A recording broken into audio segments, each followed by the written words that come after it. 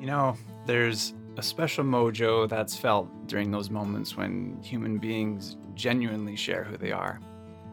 When you see a songwriter who deeply believes and has lived the words that they're singing, it's the kind of magic that hushes a noisy room or sends shivers down your spine. I'm here to explore just that. What is it exactly that makes that kind of magic moment happen? Greetings, folks. My name is Michael Averill, and this is the Write Songs You Love podcast. Whether you're a professional songwriter or someone who uses songwriting to get their thoughts and feelings out on paper, you're welcome here. And you know what? Even if you've never written a song before, you are still totally welcome here. I understand and realize that there are actual people who are listening to this that have never written a song before, and we've either connected in some way or you've found your way here, and you may like writing of some other form, whether it's storytelling or poetry or whichever way it comes to you. It's totally awesome that you're here too. And I thought today I would talk about an exercise that I've been doing a lot with songwriters over the last 10 years, but particularly in the last few months, I've really focused down on this exercise and have just seen so many cool things come from it. And I'm sure many of you have done an exercise similar to this before, or heard of an example or an exercise called a word tree. But this is a little bit of a twist on that. So I'll start by just saying, again, welcome.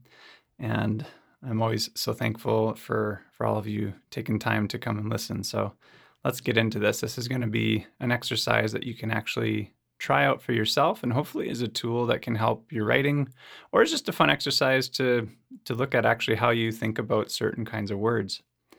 So if you've ever followed any kind of personal growth, development, or business work related kind of seminars or books or that combination of genres, I'm no doubt that you've heard the phrase, or like as an example of a word, crisis.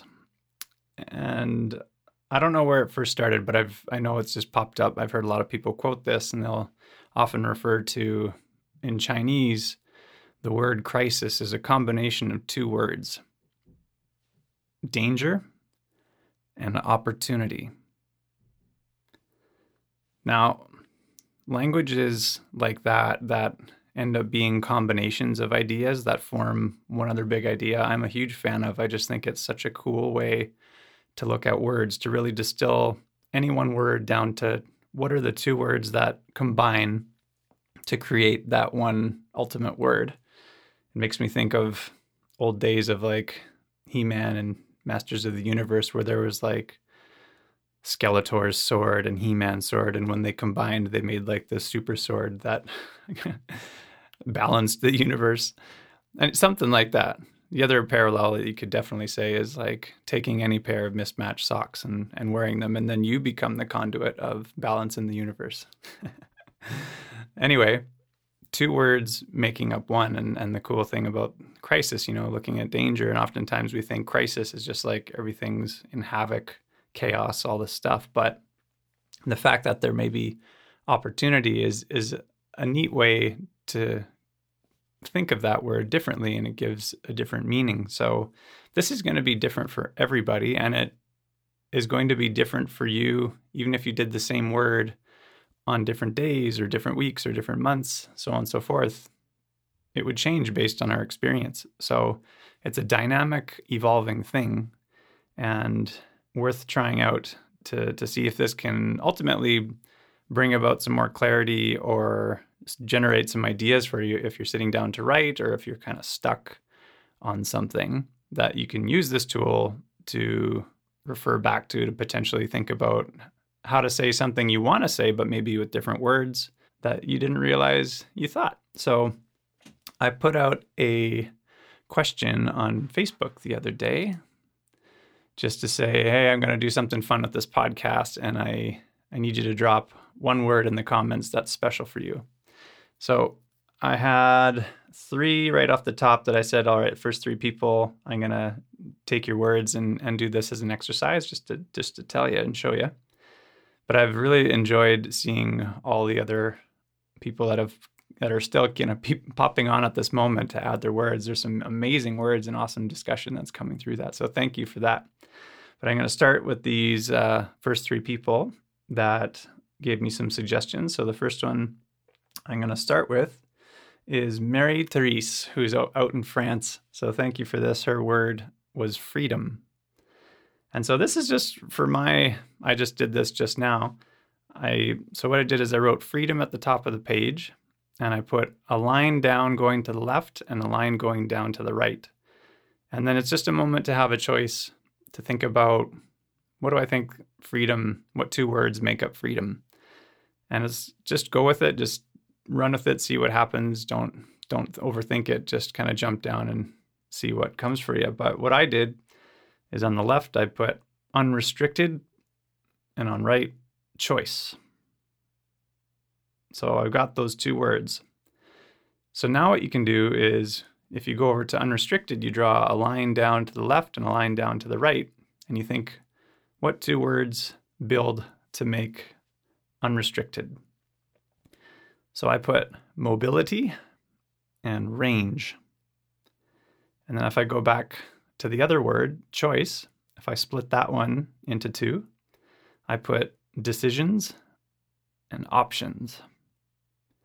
And then I took it a third layer and I went down. So if I'll go back to mobility, so this is how you do this. You go layer by layer by layer and you keep working through. So when I go mobility, I split that into able and movement. Range, I split into optimal and reach. Decisions, I split into clear and action.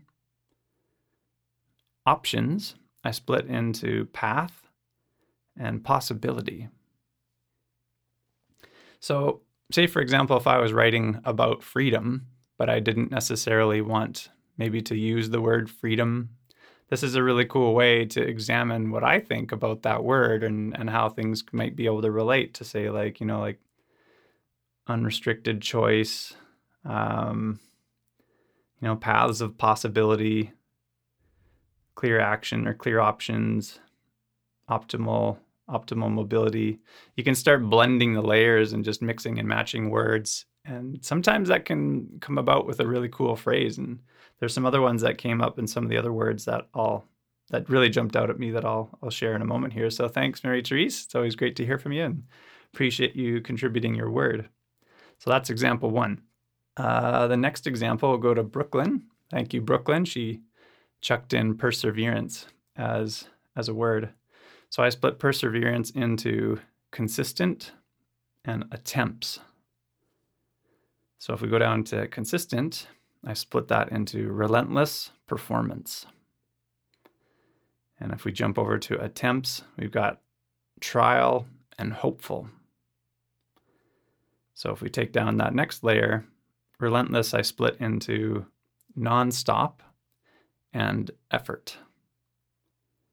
Performance, I split into complete demonstration.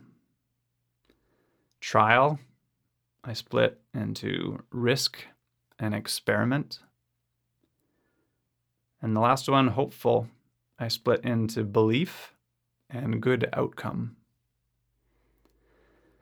So, yeah, I like one of the favorite ones for me there was hopeful. I like the belief in a good outcome.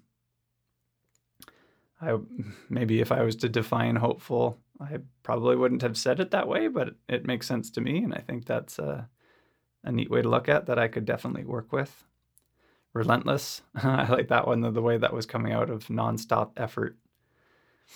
So that's what I mean. You can just arrive at these places that you're only taking it step by step by each word that you kind of split apart, but you can wind up somewhere that can be really inspiring or just light a spark for some other path that you didn't maybe think was related to the original word.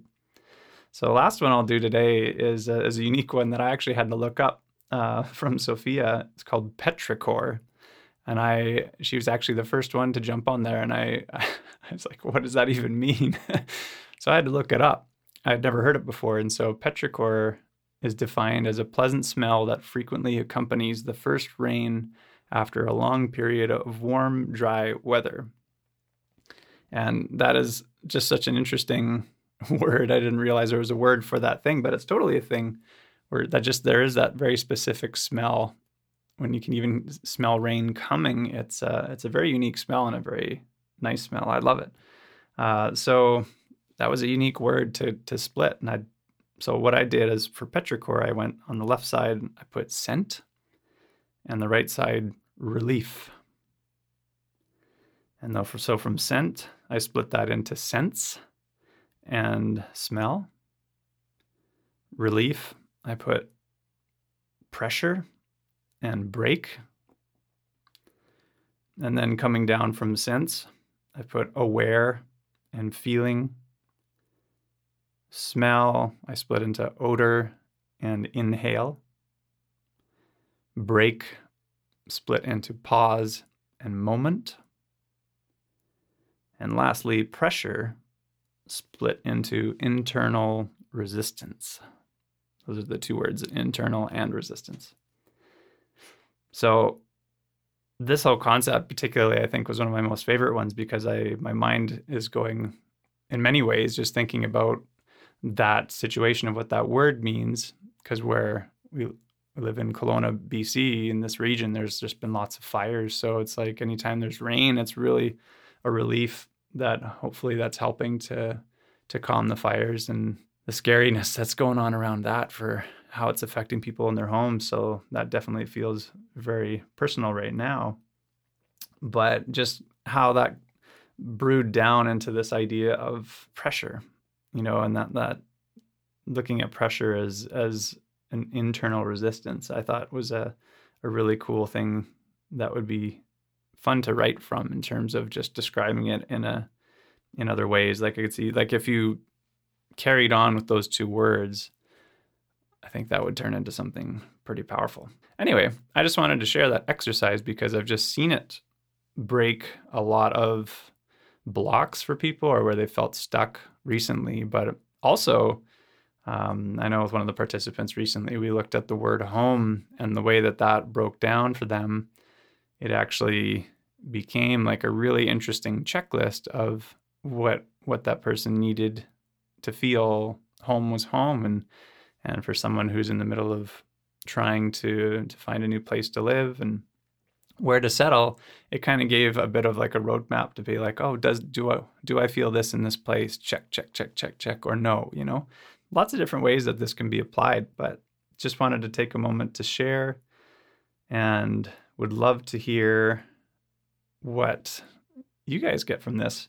And I also wanted to use that as an invitation to say I've got the Write Songs You Love community up now on Facebook. So if you want to search that up, or I'll put a link into it in the show notes here, you can come in there and would love to hear more of you sharing stuff like this. I'll put a picture of these three that I did up in that group today.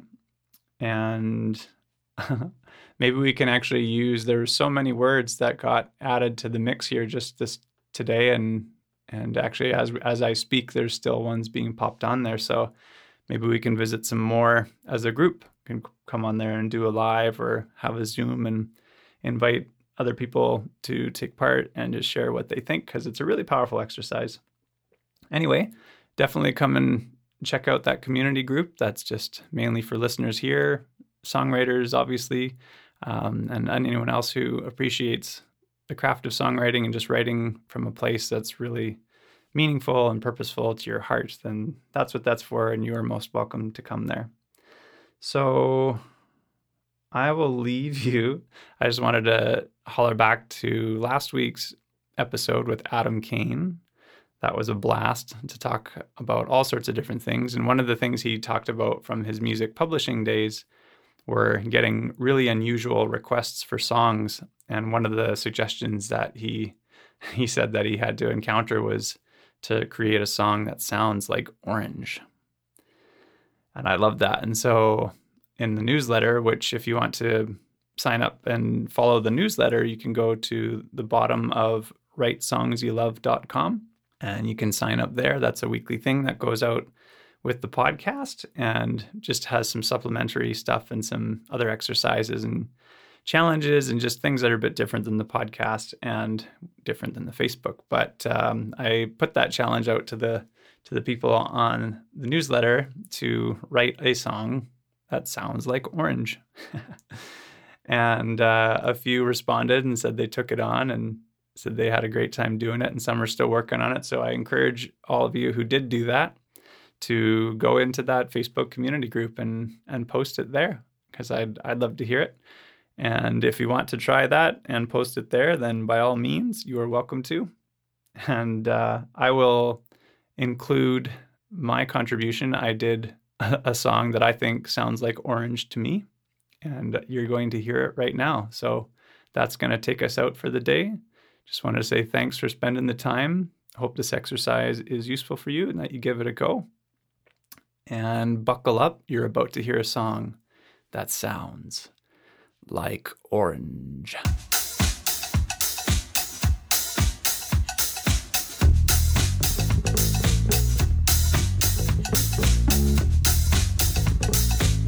I think it sounds like orange.